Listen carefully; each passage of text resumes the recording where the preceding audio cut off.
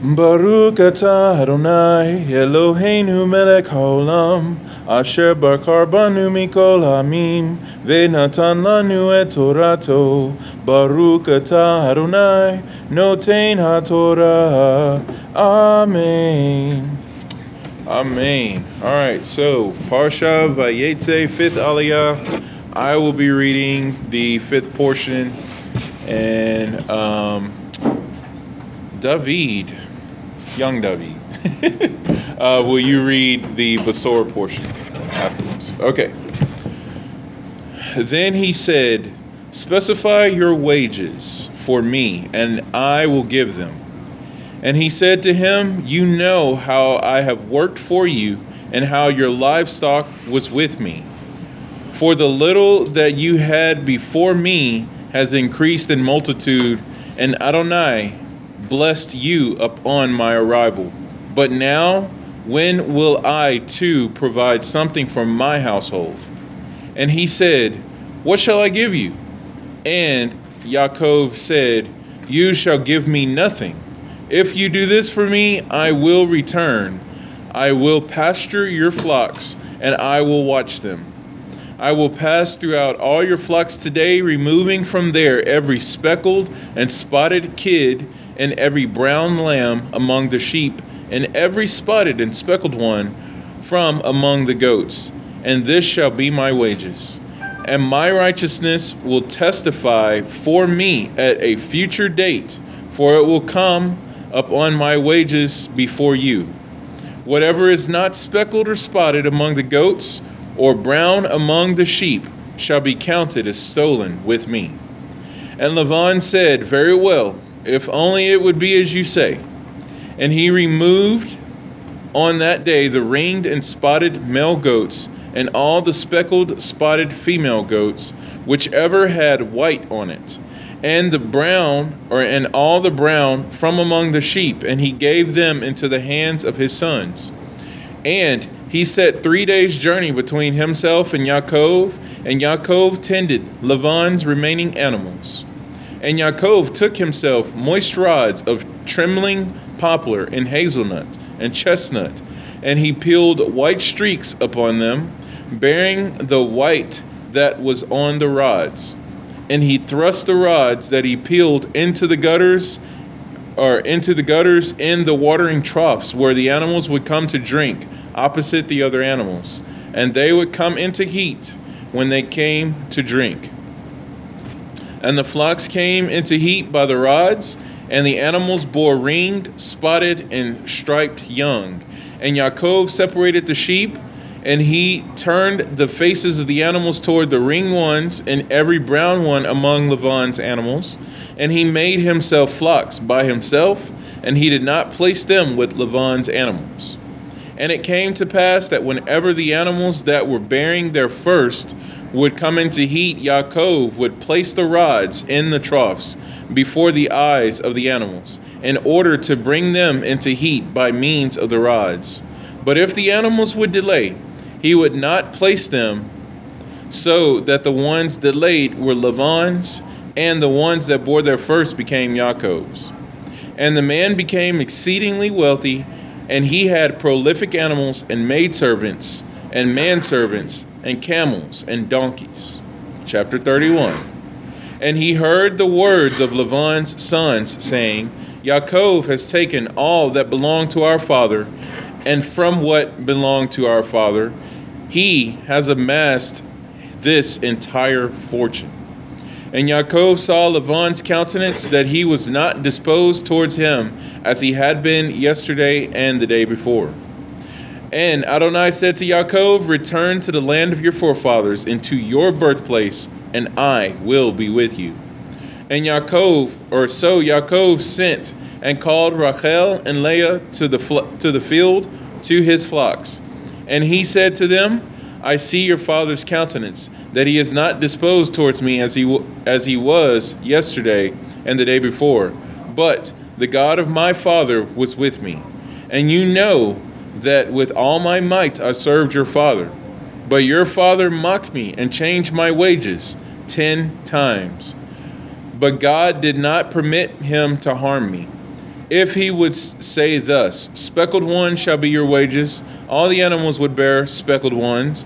And if he would say thus, ringed one shall be your wages, all the animals would bear ringed ones. Thus God separated your father's livestock and gave it to me. And it came to pass at that time, or at the time that all the animals came into heat, that I lifted my eyes and saw in a dream, and behold, the he goats that mounted the animals were ringed, speckled, and striped. And an angel of God came to me in a dream, Yaakov, and I said, Hineni, here am I. And he said, now lift your eyes and see that all the he goats mounting the animals are ringed, speckled, and striped. For I have seen all that Lavan is doing to you. I am the God of Bethel, where you anointed a monument, where you pronounced to me a vow. Now arise, go forth from this land and return to the land of your birth. And Rachel and Leah replied and said to him, do we still have a share or an inheritance in our father's house? Are we not considered by him as strangers? For he sold us and also consumed our money. But all the wealth that God separated from our father is ours and our children's. So now, all that God said to you, do. End of fifth Aliyah. That was a long one. Shalom, Pharisees.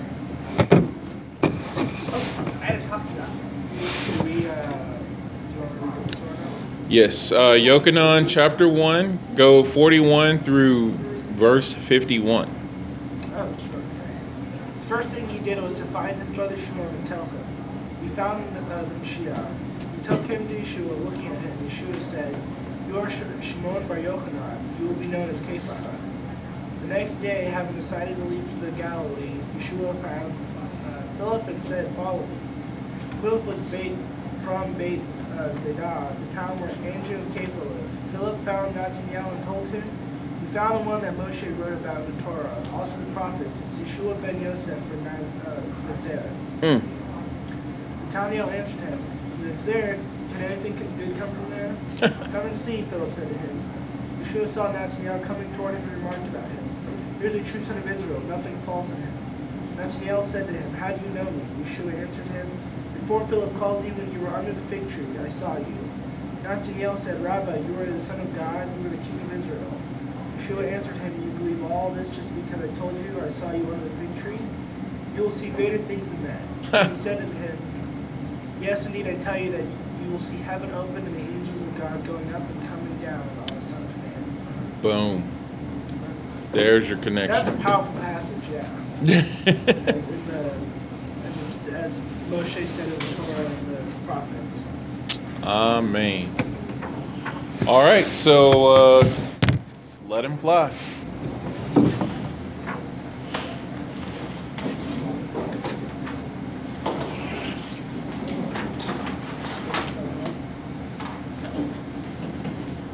So the floor is open. So if you have any comments, questions, discussions, insights, feel free to start dropping them.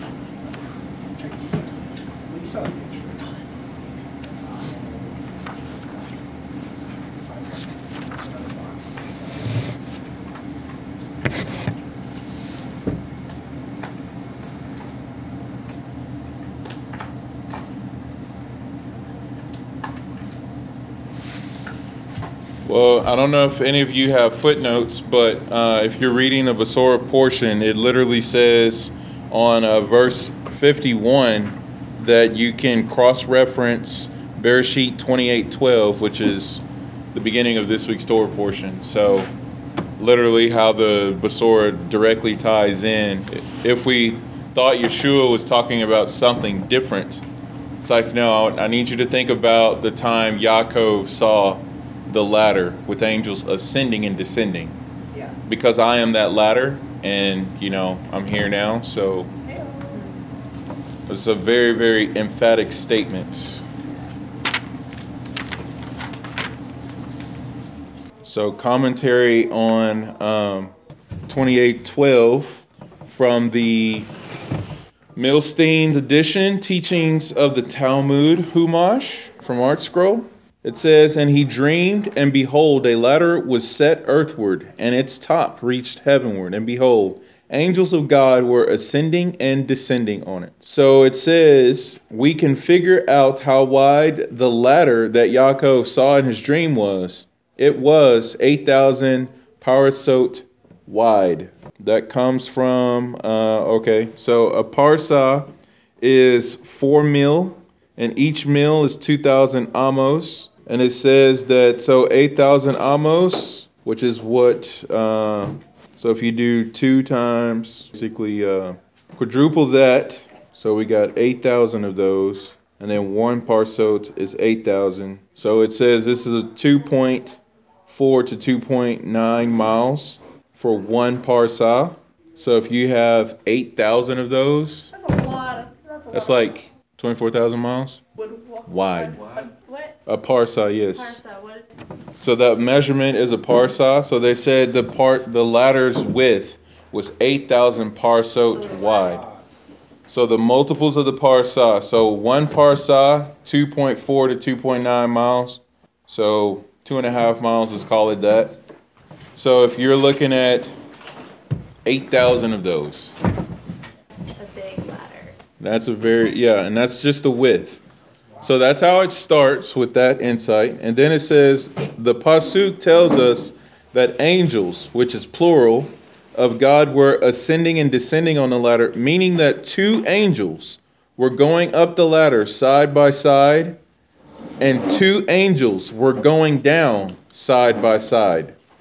When they passed each other, all 4 angels were on the ladder side by side. So what is the width of an angel? This is crazy. The Pasuk says that the body of an angel is like the Sea of Tarshish. And Sea of Tarshish, Daniel 10:6. And it says, and we have a tradition that the Sea of Tarshish is 2,000 parsot wide. So a quarter of, so because 4 angels. And then it says the ladder, which could hold 4 angels side by side, was therefore 8,000 parsot wide. That comes from Tractate Hulin 91b. So, if you took the Sea of Tarshish, which, if I'm not mistaken, that's where Jonah set out to run away from Hashem. If you took that sea, multiplied it by 4, that's the width of the ladder. And that's going from earth all the way up into the heavenlies. It doesn't go into height. But that's taking up a lot of space. So, with what Mashiach Yeshua is saying in Yochanan 151, he's saying that you will see Hashemayim open and angels of God going up and coming down, literally ascending and descending on the Son of Man. So, Shalom Aleichem. So if we're looking at Mashiach being this ladder, he's in human form, but he's saying, I'm literally bigger than this creation that I am in. That's his statement. For those of you who just arrived, just wanted to let you know we are wanting to try to make this class available for more people online. So our first step is putting it on Anchor. So I am recording us audio-wise tonight. Don't be scared. But just in case you're tagged in and you have an insight so we can capture it, I would be probably pass you the phone so it can be recorded. Hot phone tato. Hot potato. And if y'all are familiar with Ladder of Jacob, which I lovingly call him Benny B, the writer of Ladder of Jacob, he does a excellent commentary on this week's Parsha. And It is actually about the ladder of Jacob, which is funny because his site is called Ladder of Jacob. But he goes into Messiah being that ladder. I thought about that. It's like, what if he's the ladder that we use to get there too? That's right.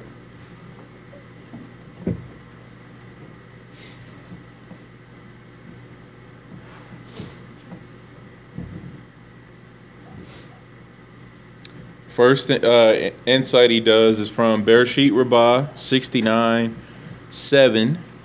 And it says, Rabbi Eliezer said in the name of Rabbi Yosef ben Zimra, this ladder stood in Beersheba.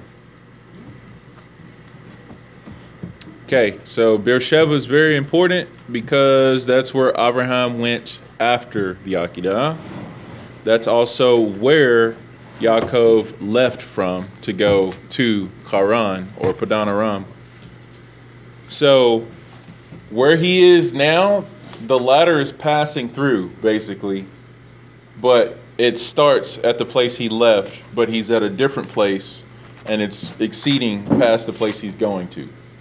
So basically, yeah, because you know a ladder's at a slant. Mm-hmm. So Yaakov is somewhere in the slant of this ladder. That's weird. I always thought it was like, in my mind when I read it, it's always like, I always pictured it being straight. That's what I was thinking. Right. But it's like actually, so it starts like at Beersheba, and then, so where he is, it's not where it starts. No. Yeah, it's like, okay.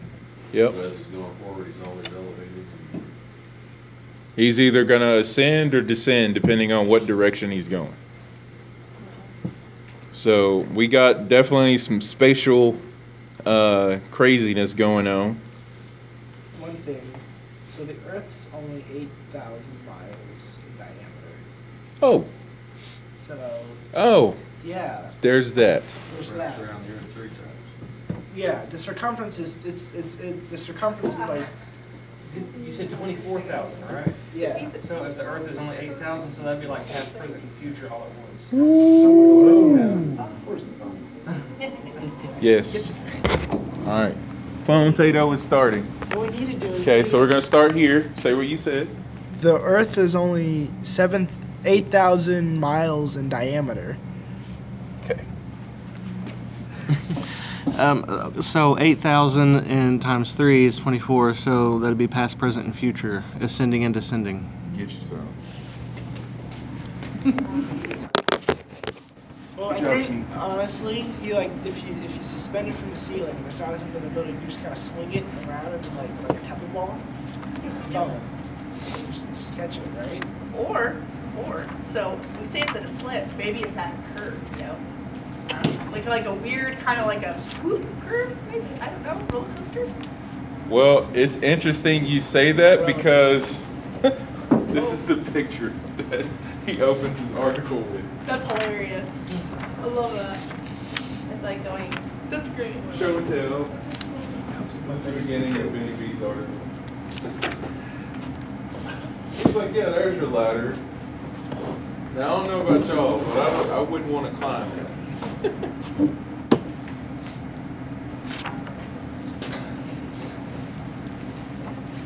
All right, so let me kind of finish this here. So the ladder starts in Beersheba, and its slope was over the Beit HaMikdash.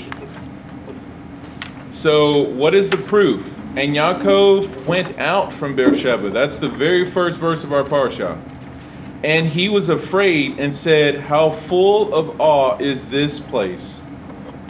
Rabbi Yehuda ben Rabbi Shimeon said this ladder stood on the temple site while the top of its slope was over Beth El. Beth El, house of God. Yeah. Okay, so we got Beersheba, we got Mount Moriah, which is the Temple Mount in Jerusalem, and then we got Beth El. The ladder starts in Beersheba, slopes over the Temple Mount, but also apparently stands with the slope over Beth El. So This ladder stood on the temple site. Top of it was over Bethel. So we got the temple site, Beersheba are standing places for the ladder, but it also slopes over the temple and slopes over Bethel. Is So there a map for this? yeah, so the ladder isn't just like a swoop. It's more of like a whoosh kind of thing. Although it does take up a lot of And it is really wide. wideness. Yeah. Really It's- wide. That's why it can be in So you this could side. probably hit a lot of. Oh yeah. No, go ahead. Sorry, no, we were both. Break it down. No, so that's why it can be at two places, like, because it's so wide. Two It, places, like, yeah. And then it goes up. And you gotta remember with ladders, you've got two posts usually, so you Two have posts. Yeah. two Mashiachs. Oh. I've always wanted to use that one. So that's the end of that little insight. So you almost have to think it would be like the body of Mashiach is the lungs, or The body of Mashiach is the what? the lungs, The rungs. or you could put Mashiach's head. I don't know. Mashiach. Well, it's interesting you say that because insights on the rungs of the ladder. This is from the Malbim. Y'all ready?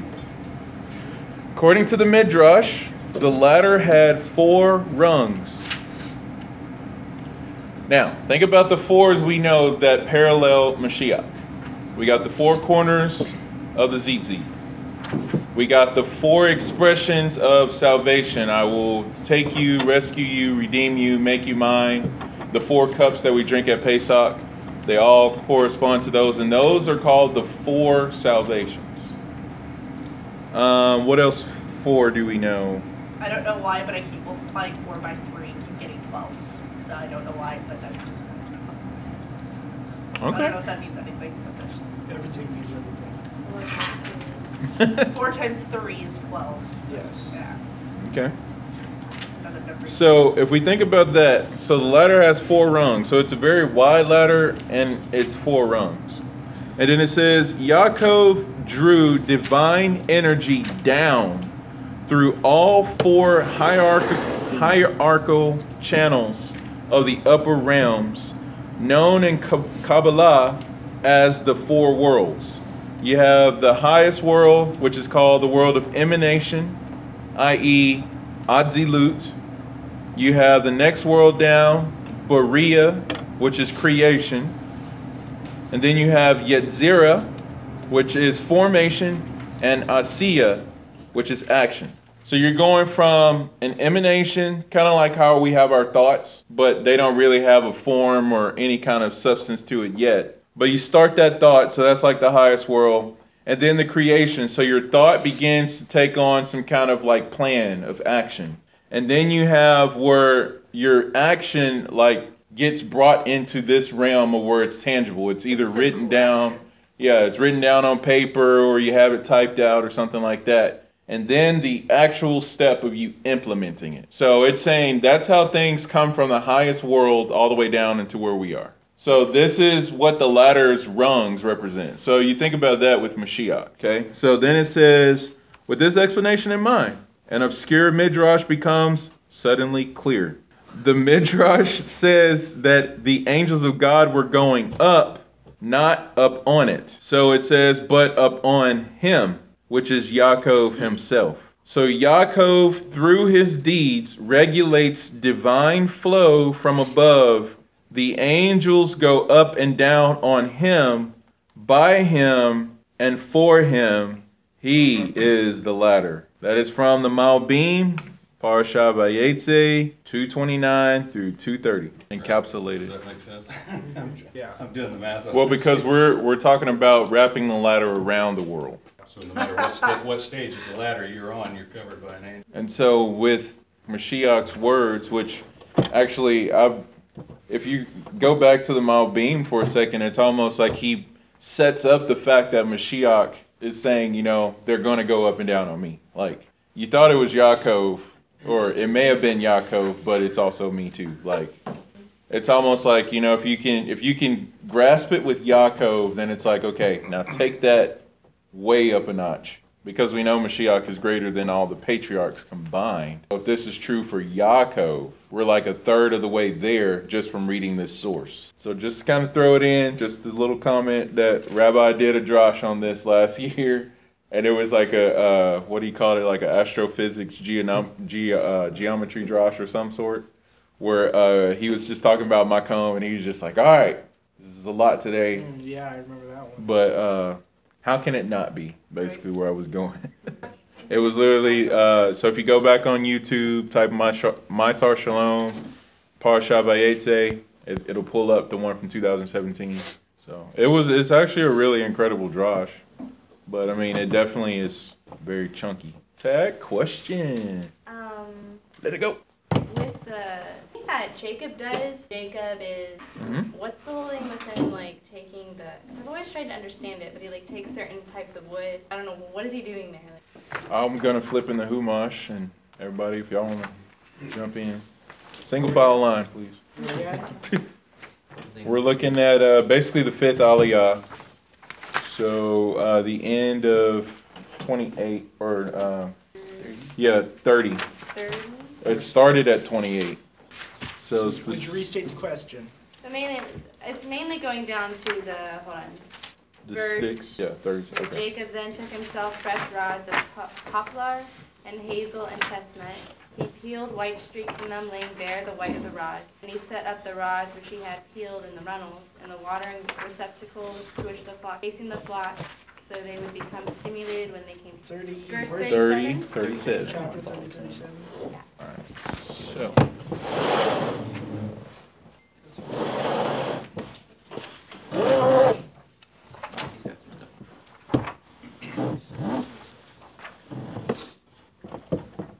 Sticks.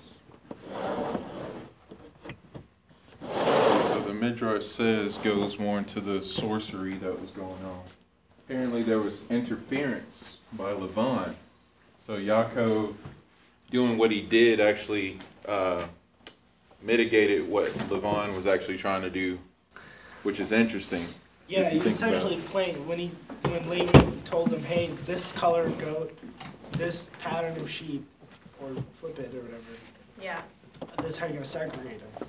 So what he did was basically said, all right, sounds like a plan.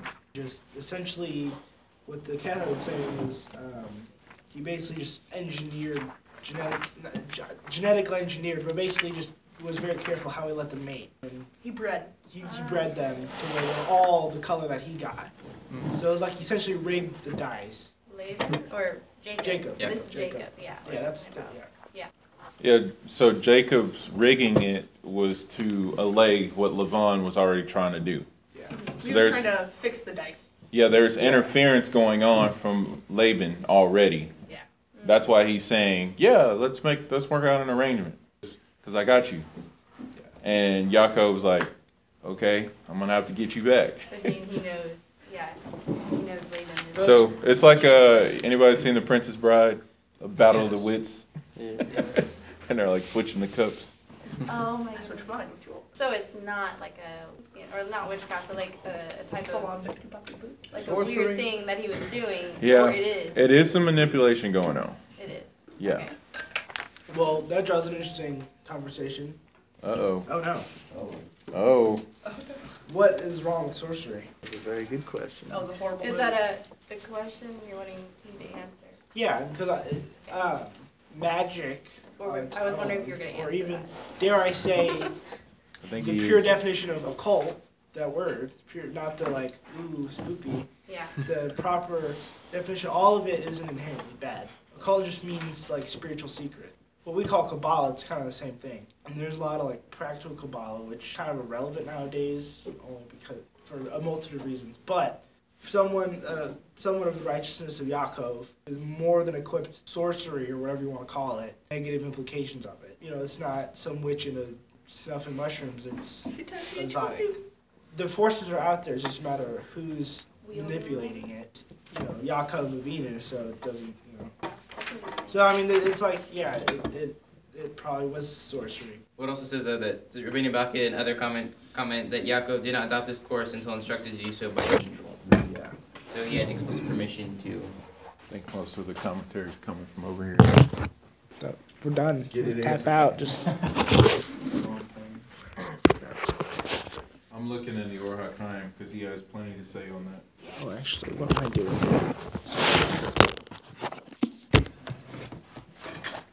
Anybody else got any commentary on that section?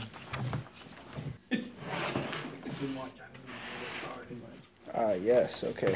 178. I'm laughing because on the way here we were seeing the stairway to heaven. Not a stairway, it's a ladder. Yeah, I know, but you get the idea.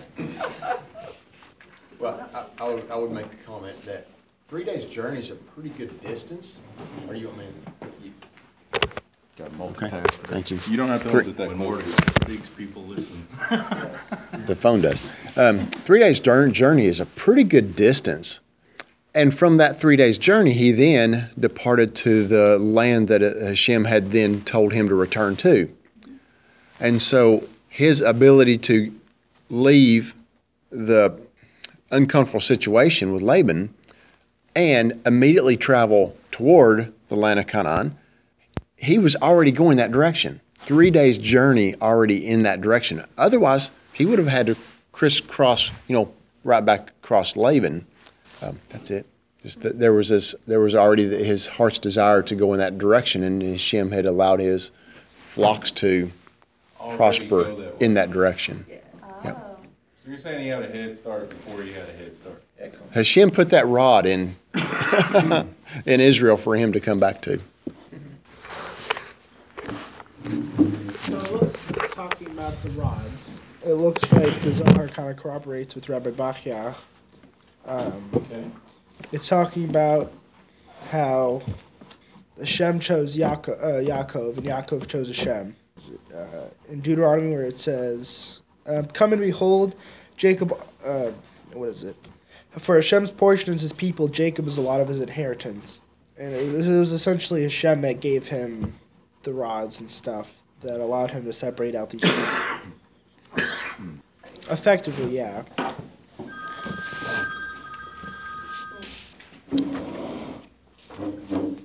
So we know that Raquel had taken these objects that he had used for.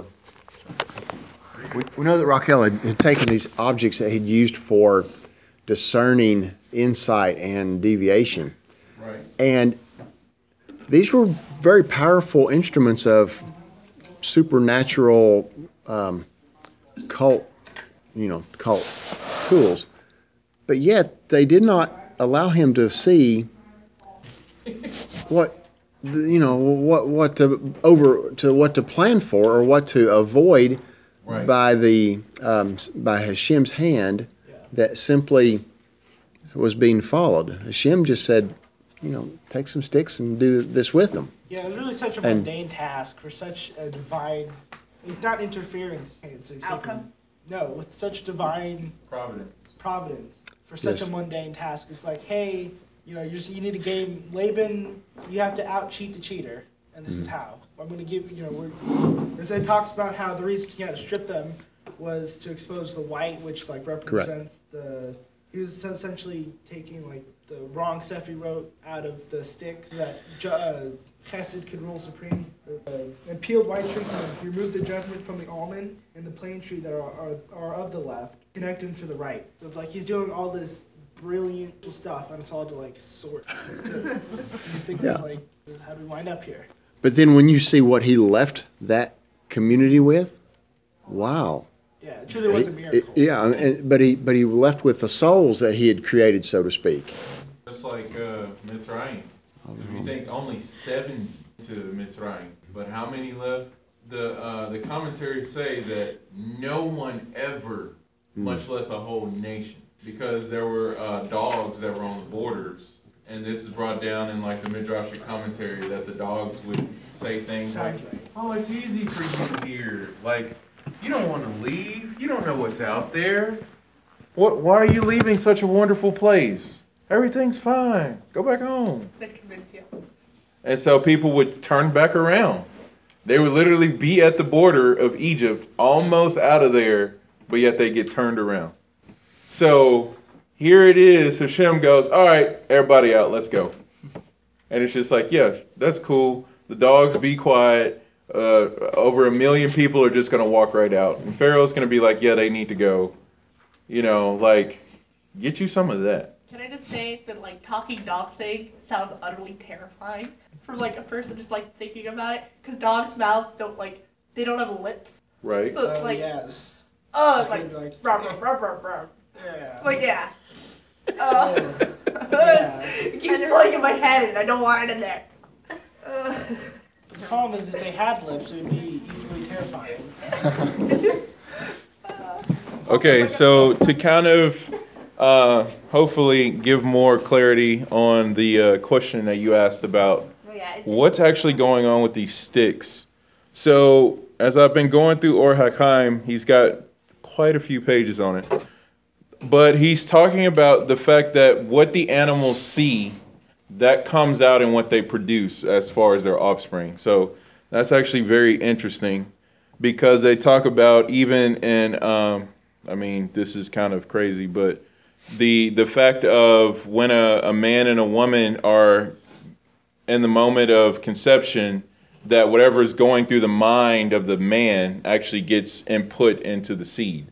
So there's the idea why Yosef is the only one of the sons that literally looked like Yaakov and embodied all the essence of Yaakov was because that's what Yaakov was going through when he was with Rachel. So when they finally conceived to bear Yosef, that's what was going on. So there's that idea that is actually taught from the Jewish teachings, but when it comes to the animals, Genes genetically ingrained. so there is a and even Rabbi Anaba, Alana Naba talks about it that I mean it gets really Kabbalistic, but there are literally times of the day and days of the week that actually affect your offspring. So and people who understand, because there's 12 hours in a day, Hashem's name permutates 12 different ways throughout the day. And so some parts of it is like, this is optimal if you want to have like a really righteous offspring or, you know, whatever you're trying to go for, you know, and there are literally people that plan that out and things. So part of that is going on with the animals as far as what they're seeing. So when he's trying to get those results, that's why that's happening. Rabbeinu Bakia is quoted on verse 39 as far as Yaakov is not adopting any sort of manipulation to trying to get certain sheep unless it's by the angel of Hashem. So we covered that already. So that is definitely true that Yaakov was trying to just be like, I'm going to just shoot this straight. I'm not going to try to pull any tricks. You know, just going to go for it. But it's just like, no, you're going to have to because Laban is after you. There's that. And then the other thing is that there is still seemingly something going on because it says over here on page 184, the truth is that Yaakov did stipulate with Laban the terms for his reward, that he would take all the unusually patterned offspring, regardless of their number. Nevertheless, Or HaChaim assumes that Yaakov allowed himself to use his unconventional breeding methods only to prevent Laban from taking advantage of him and not to obtain for himself an exceptionally large reward. Accordingly, once he had received a shepherd's standard share, this allowance no longer applied. That is from the Me'orei Or. Basically, he only used these methods of getting these results that were necessary to make sure that he didn't get taken advantage of by Laban.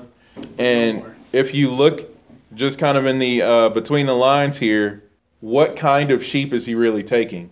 He's taking unusual sheep. Like how? The weird ones. Yeah, like how are you going to perfectly get a vast amount of unusually patterned sheep? So it's definitely one of those things where it's not as easy as it would seem.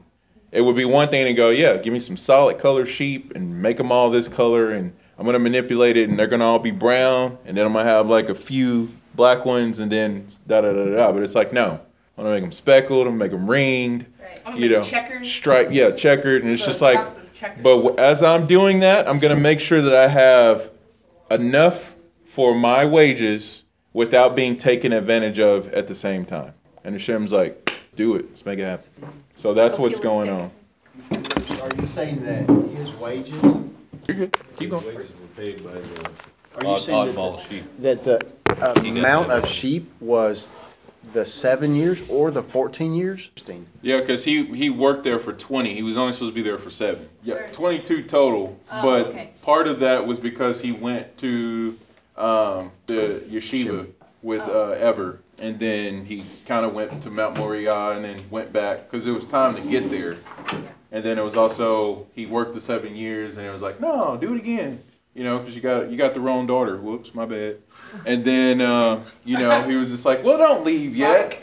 Work these sheep. So by the time it's like 20 to 22 years, he definitely got his wages.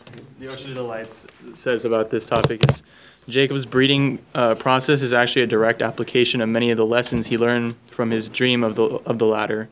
Especially the way in which spiritual concepts and processes can be translated into the material realm. He was quite literally infusing the physical with the spiritual and instilling the earth with divine energy. By transforming Laban's sheep and goats through clever breeding practices, he was demonstrating to the Jewish people how to fulfill their spiritual mission, to extract sparks of goodness and holiness entrapped in the shells of our broken and unrectified world and transfer them to the side of light and righteousness. He was also bringing to fruition God's promise in the dream that he would grow physically and spiritually. Please cite your source and page. Orchard of Delights 125. It sounded like an Orchard of Delights. Source it. But I couldn't tell. No, so they're just talking about how the angels descended through Yaakov.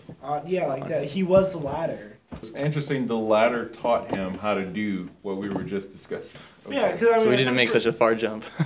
essentially, I mean, it was the very essence of Kabbalah to receive, like to where they're all normal. Yeah. Learn Torah. This mundane act to do this. Right. It wasn't really like a. He wasn't doing it on his own It was whims. Yeah, so it was like Hashem showing. So not by power, not by might. I'm almost expecting ham and organ in the background. So I can't help but think that the latter teaching how to take such unusual sheep and make them abundant is just like us. We're peculiar people is what we're called, Am Segulah. And Hashem takes a whole bunch of misfits and he turns them into a nation. You think about us in the wilderness, like we're a bunch of shepherds and we've been working for I don't know how long in Egypt making bricks. And Hashem's like, yeah, I'm going to take y'all going to be warriors and we're going to go to Jerusalem and we're going to take out a whole bunch of kings, like 30 plus kings and giants. Yeah, Giants. let's go. Na'aseh v'nishba, let's do it. And it's just like, well, where do we see this? Oh, chapter 30 with Yaakov getting the speckled and striped sheep. And it's just like, yeah, Hashem's going to do this with people later. You mentioned the Am Segulah, what is treasure, and we devalue ourselves, but it's. Oh, man. We're not talking about how Dom was made from a speck of dirt from the archetypal, like the prototype of man. Would anybody like to read about that for the class? Let's have a little story time. There. I don't have it on me. No, I'm saying instead of here. Give it to you. Oh, here. Yeah, there. There. But I'll read it. I got a good voice, I guess. This is what we like to call Pearl K, but it's Pure K, de Rebbe Eliezer. This right here is some of Midrash. So you call it pearl cake, like pearls before the swine? Like the pearl of great value. Creation of man. Here we go. Who wants to read it? I was. Okay. I didn't get to read last week, so. Oh, okay. I gotta catch up, you know? Alright, so it is just that section right there. Alrighty. Immediately after creating all living beings for the benefit of man, God said to the Torah, let us make man in our image, after our likeness. Bereshit 1:26. Replied the Torah, Master of the universe, the world belongs to you. The man you want to create has a short lifespan, is seated with anxiety, and will fall into sin. If you are not slow to anger with him, it would be better for him not to have been created. Retorted the Holy One, blessed be he. Do you think I am called slow to anger and abundance of kindness for nothing? God gathered red, black, white, and yellow dust. The red was for Adam's blood, the black for his innards, and white for his bones and sinews, and the yellow for his body. Why did he gather dust from the four corners of the earth? The Holy One, blessed be he, said, if a person travels from east to west and dies along the way, the earth of that place will not be able to say, the dust of your body is not from here. I will not accept you. Go back to the place from where you were created. No matter where a person dies, the dust of his body came from there, and that is the place where he returns. The dust of the place accepts him, as it says, you are dust, and to dust you will return. Bereshit 3:19. What's your source? Pirkei de Rabbi Eliezer. Pirkei de Rabbi Eliezer. Hey. 32. Creation of man. Come on. There you go. By the way, just so y'all know, whenever you source out something, there's literally sources that say that hastens the redemption. Try to always source stuff out so Point the Mashiach bricks back can in the hurry wall. up. The bricks and they don't know where to find them. It's like you never made them before. This is not the book I want. All right, yeah, that's the. Playing with the I'm like freaking out. I'm like, what's going on? That's not my phone. Where'd my phone go? I'm just tripping today. Even though we're still alive, we start turning blue. It's one of the biggest components of household dust. The dead light makes. Oh, that's interesting. Okay. So like, the whole concept of Hashem Yom Echad, he created like the other days, it was the same light. He was just forming it to make all these different things. Talking about ore, but like the dead light and how that makes up the dust of the earth the same way your dead ore makes up the dust of the earth. Talking the difference between the skin and the light, obviously. Right. How like it Because was our sin caused the light to go away. We don't even know. Even more so, the like primordial light that Hashem created on day one, and how He formed that throughout the next 6 days, and so it's all made out of the same ore. Same way that the dust that created everything is still made out of ore, the human flesh. So, because we're a microcosm of creation. Well, exactly. That's what I'm saying. It's like the dead light that created everything is the dead light that creates all the dust. Can we talk a little? So Rabbi Josh about that the Besorah not that long ago, right? What do you mean? Like a couple weeks ago? Because he was talking about the fig tree. Yeah. He who guards the fig tree shall eat its fruit. Where are you going? No, I mean just reiterate it a little bit because it was really good. No, the fact that one verse. We found the one that Moshe wrote about the Torah, also the prophets, Yeshua ben Yosef from Netzerah. It's all right this, there. Like weird separation to where like Oh, they can you might pass? know Yeshua was Jewish, and all the they had this weird conflict between Jewish sources and this one particular Jewish source called the Besorah. But it's just to see them so it's like a crossover episode. You know they take place in the same universe, but finally it crosses over and like you see it so clearly. It's really interesting. And I'll also write that the whole the Mashiach's never said and never talked about in the Tanakh, but it's like Moshe wrote about in the Torah. Also the prophets, Yeshua ben Yosef. So that was pretty interesting.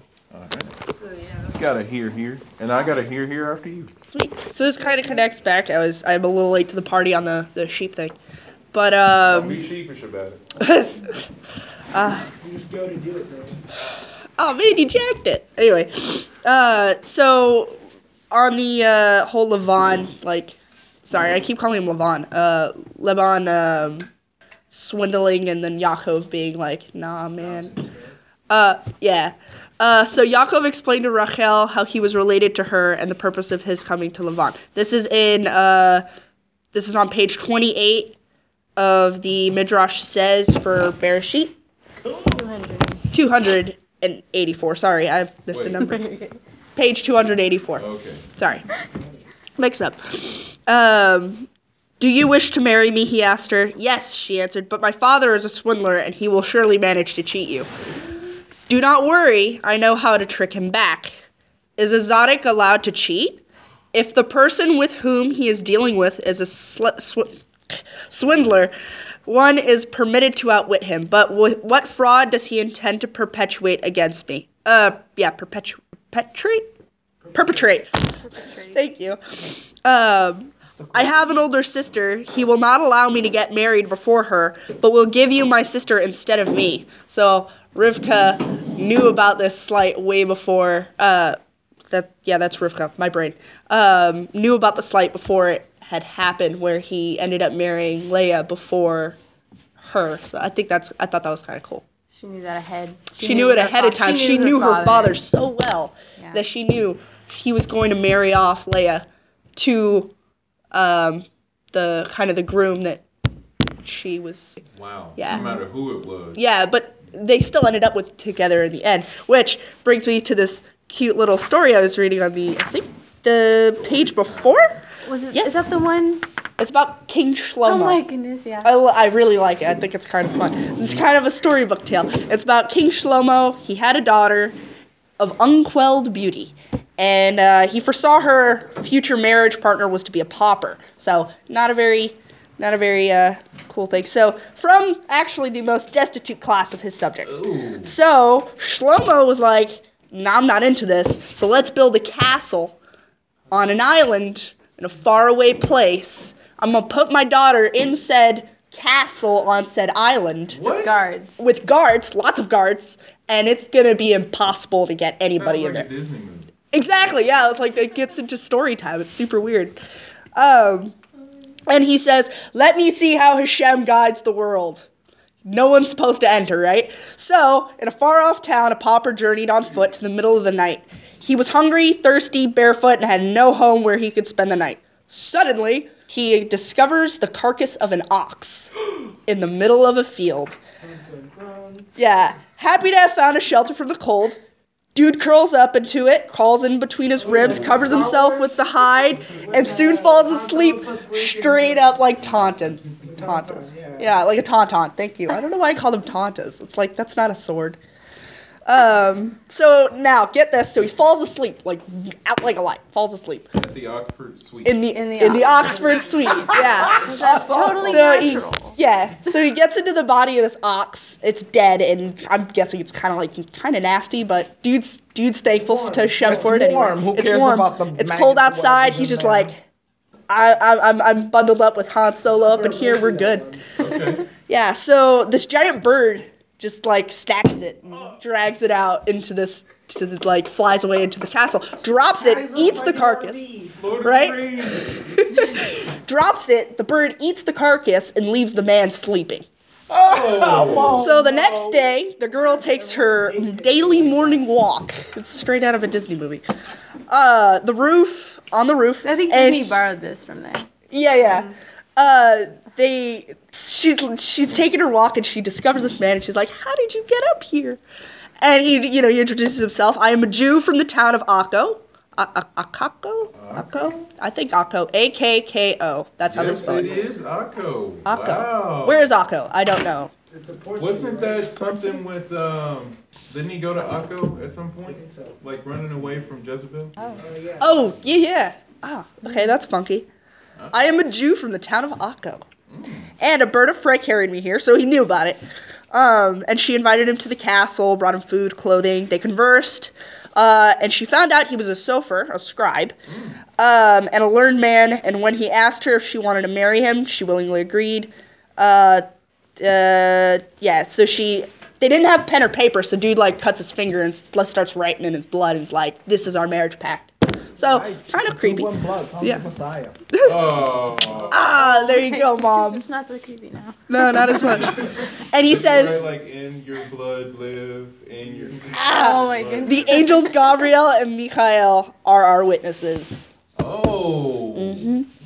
So they get married with that awesome right there. Yeah. Time passes. The girl conceals the presence of this man, and the guards finally realize they hear a baby screaming, and they're like, "What's this? There's supposed to be a girl in here, not okay, we're gonna check this out. So they check it out. They find her. Jerry where Jerry's just.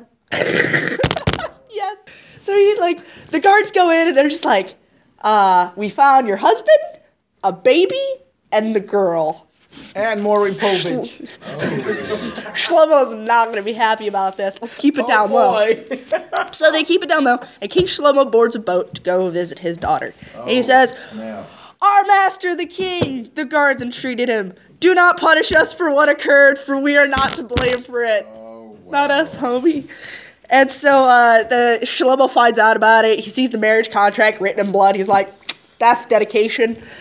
Shlomo questions him about his family, city of origin, and understood that this was the man who had been predicted for his daughter. Full of joy, Shlomo called out, blessed be the Almighty who forever brings together the husband and wife who are destined for each other. And to wrap it all up, Rivka was destined to be Yaakov's beloved Rachel.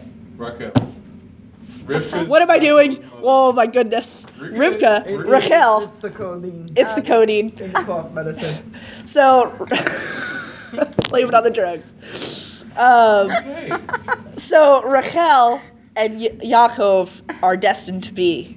And even though Lavan was swindling, trying to make sure, this is what I actually want, Hashem's like, nah, homie, that's not it. This is what I need to be. And Rachel is the mother of Yosef, who then becomes the dude to The dude who really He writes does the some more contract in swindling blood. too. He's Does more swindling. He pretends to be an Egyptian.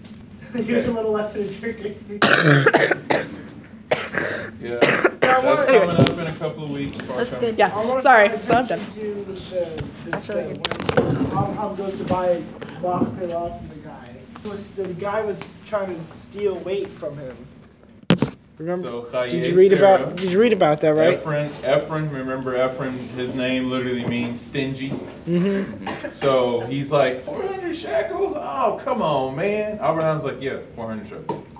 And it ended up being like the shekels that Abraham paid him were like 3 times or more as much.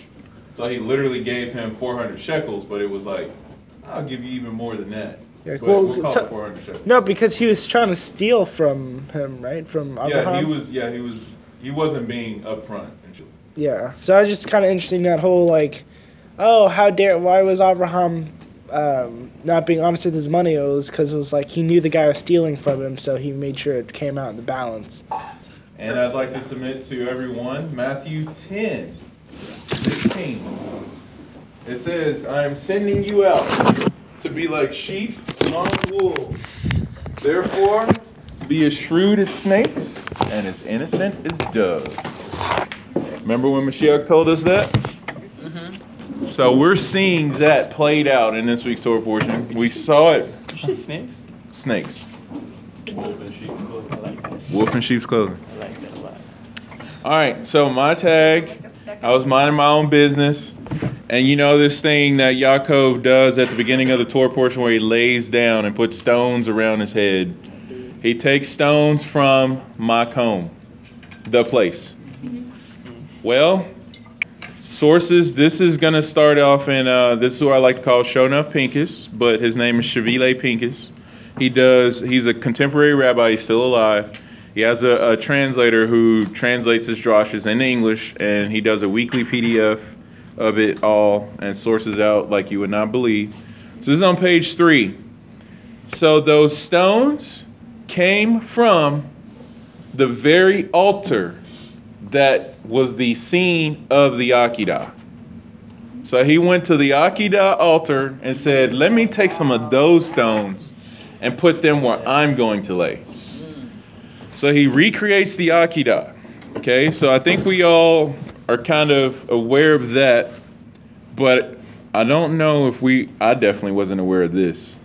So check this out. So it says, Yaakov Avinu was laying down fully at the site where his father had been bound. As per his usual nightly routine, he recited the bedtime Shema.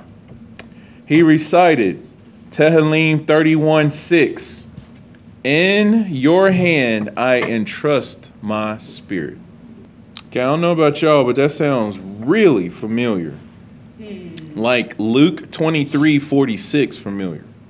Crying out with a loud voice, Yeshua said, Abba, into your hands I commit my spirit. With these words, he gave up his spirit.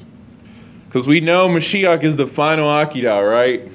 Okay, it gets even better, y'all. Because check it out. It says in Barakot 5a, if one is a Torah scholar, he need not recite the bedtime Shema, since he is always engaged in the study of Torah, and will likely fall asleep engrossed in matters of Torah. Come on, I was about to drop that. Oh, finish. I was just gonna say, because just a little support to that, Baal Term says about that was, he says, from his sleep, read this term as if it were written from his studies, since Yaakov meditated on Torah throughout the day, even at night his heart did not rest from meditating on it in his dream.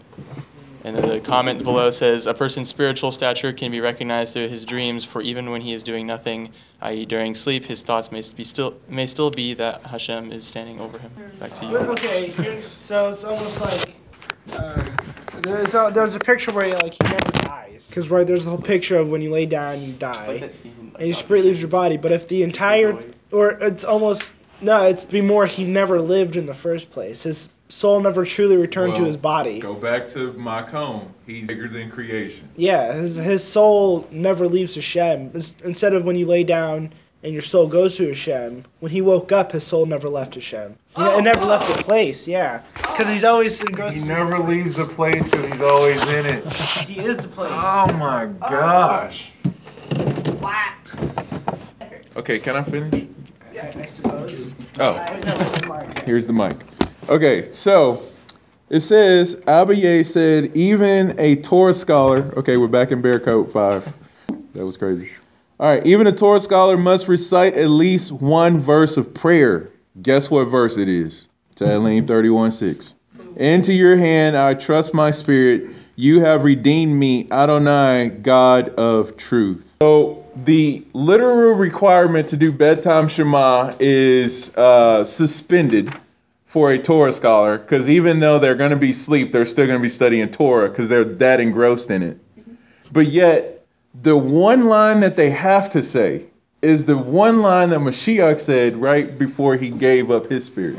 And this crazy man to my left here said, you know, if you ever seen the Doctor Strange movie from Marvel, Doctor Strange did this whole scene where he was literally sleeping, but his essence was still awake studying the arts.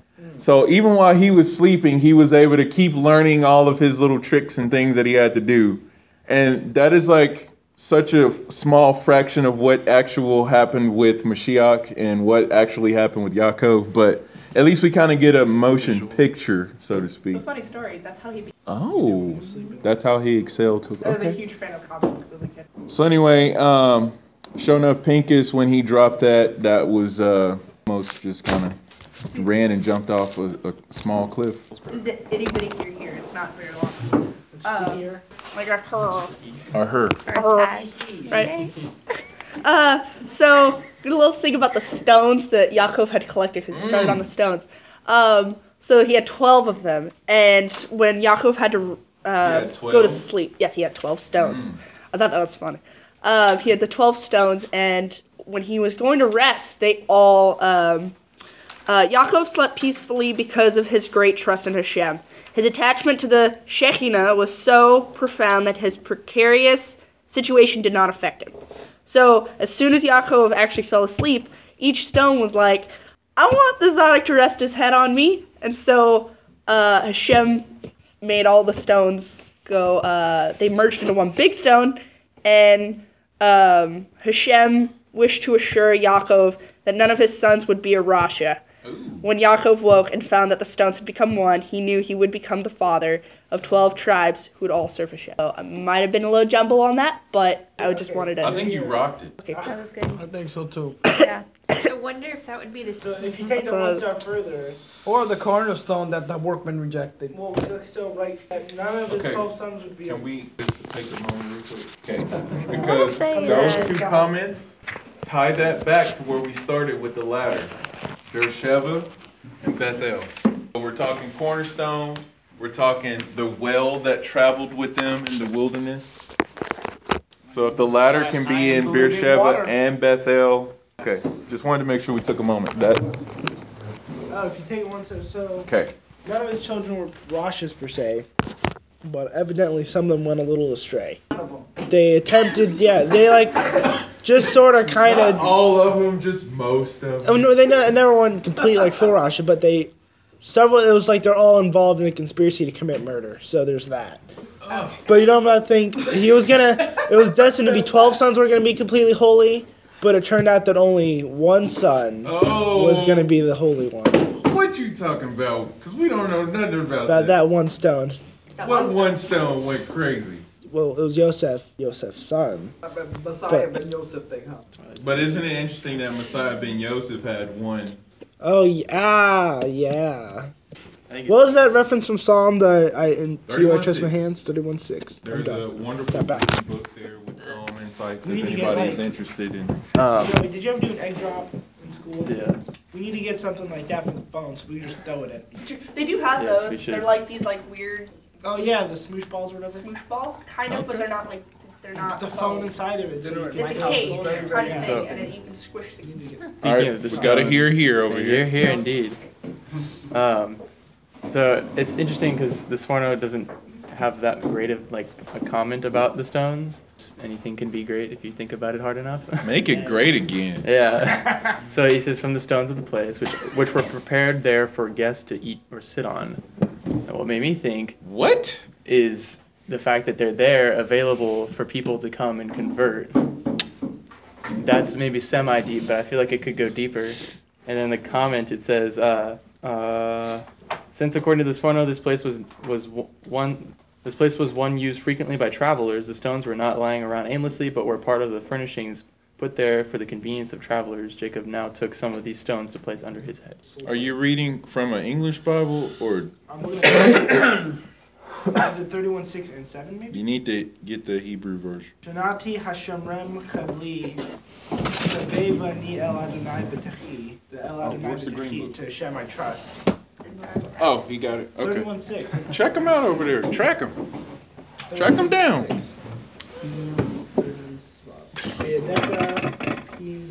There it is right there, Be'adecha. Translate it. Come on. In his hand. Yeah. I've keyed my spirit Uh-huh.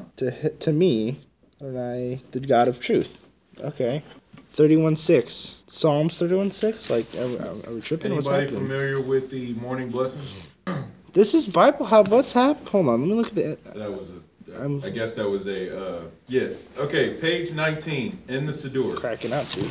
It says, 31. Chapter 31, verse 6. because it says, Elohai Oh. neshama shenatata bi tehora. My God, the soul you placed within me is pure. You created it, you fashioned it, you breathed it into me. You safeguarded within me, and eventually you will take it from me and restore it to me. So it says, Ve'ata meshamra bekirbi, you will guard it. Ve'ata atid litla mimeni, and you will take it from me. Ul hakazira le'atid lavo, and you will turn it, and you will return it to me in the world to come. That phrasing from Tehillim 31:6 is along the same lines of the prayer that we say as a morning blessing for Hashem returning our soul within us. So that part is highlighting the fact of Hashem taking it. For me, on Bible Hub, it's 31:5. I don't know. That's just the. Yeah, because remember the English and the Hebrew Bibles, they're off sometimes by like a verse or two. What was this verse? No, the 31. 31:5 or 6, depending upon where you read it. So real quick, talking about going astray, 1 Peter 2:25 and Yeshayahu 53:6 says that we all like sheep have gone astray. So if we can think about how all the sons of Yaakov, Peter's righteous, they went astray, and that's. I rebuke that alarm. The end of our class. Well, I thought we But- were gonna go for an extra couple minutes, like an extra 10, 20 minutes, and just have 10 minutes of loitering around. Oh, Didn't you say that last week? I'm going to stab you in the heart. I have to be up at 6:30 tomorrow. Okay, Oh, but tragic, just to okay. kind of finish up, and the stones all becoming one, that is 1 Corinthians 12 through 27, talking about the body of Mashiach as one body with many members. And remember, 1 Peter 2 also goes into the fact that we're all living stones being built up into the spiritual temple. So, One question: finish your comment. the stones, are they Zorim or Evanim? Evanim, The Evanim, okay.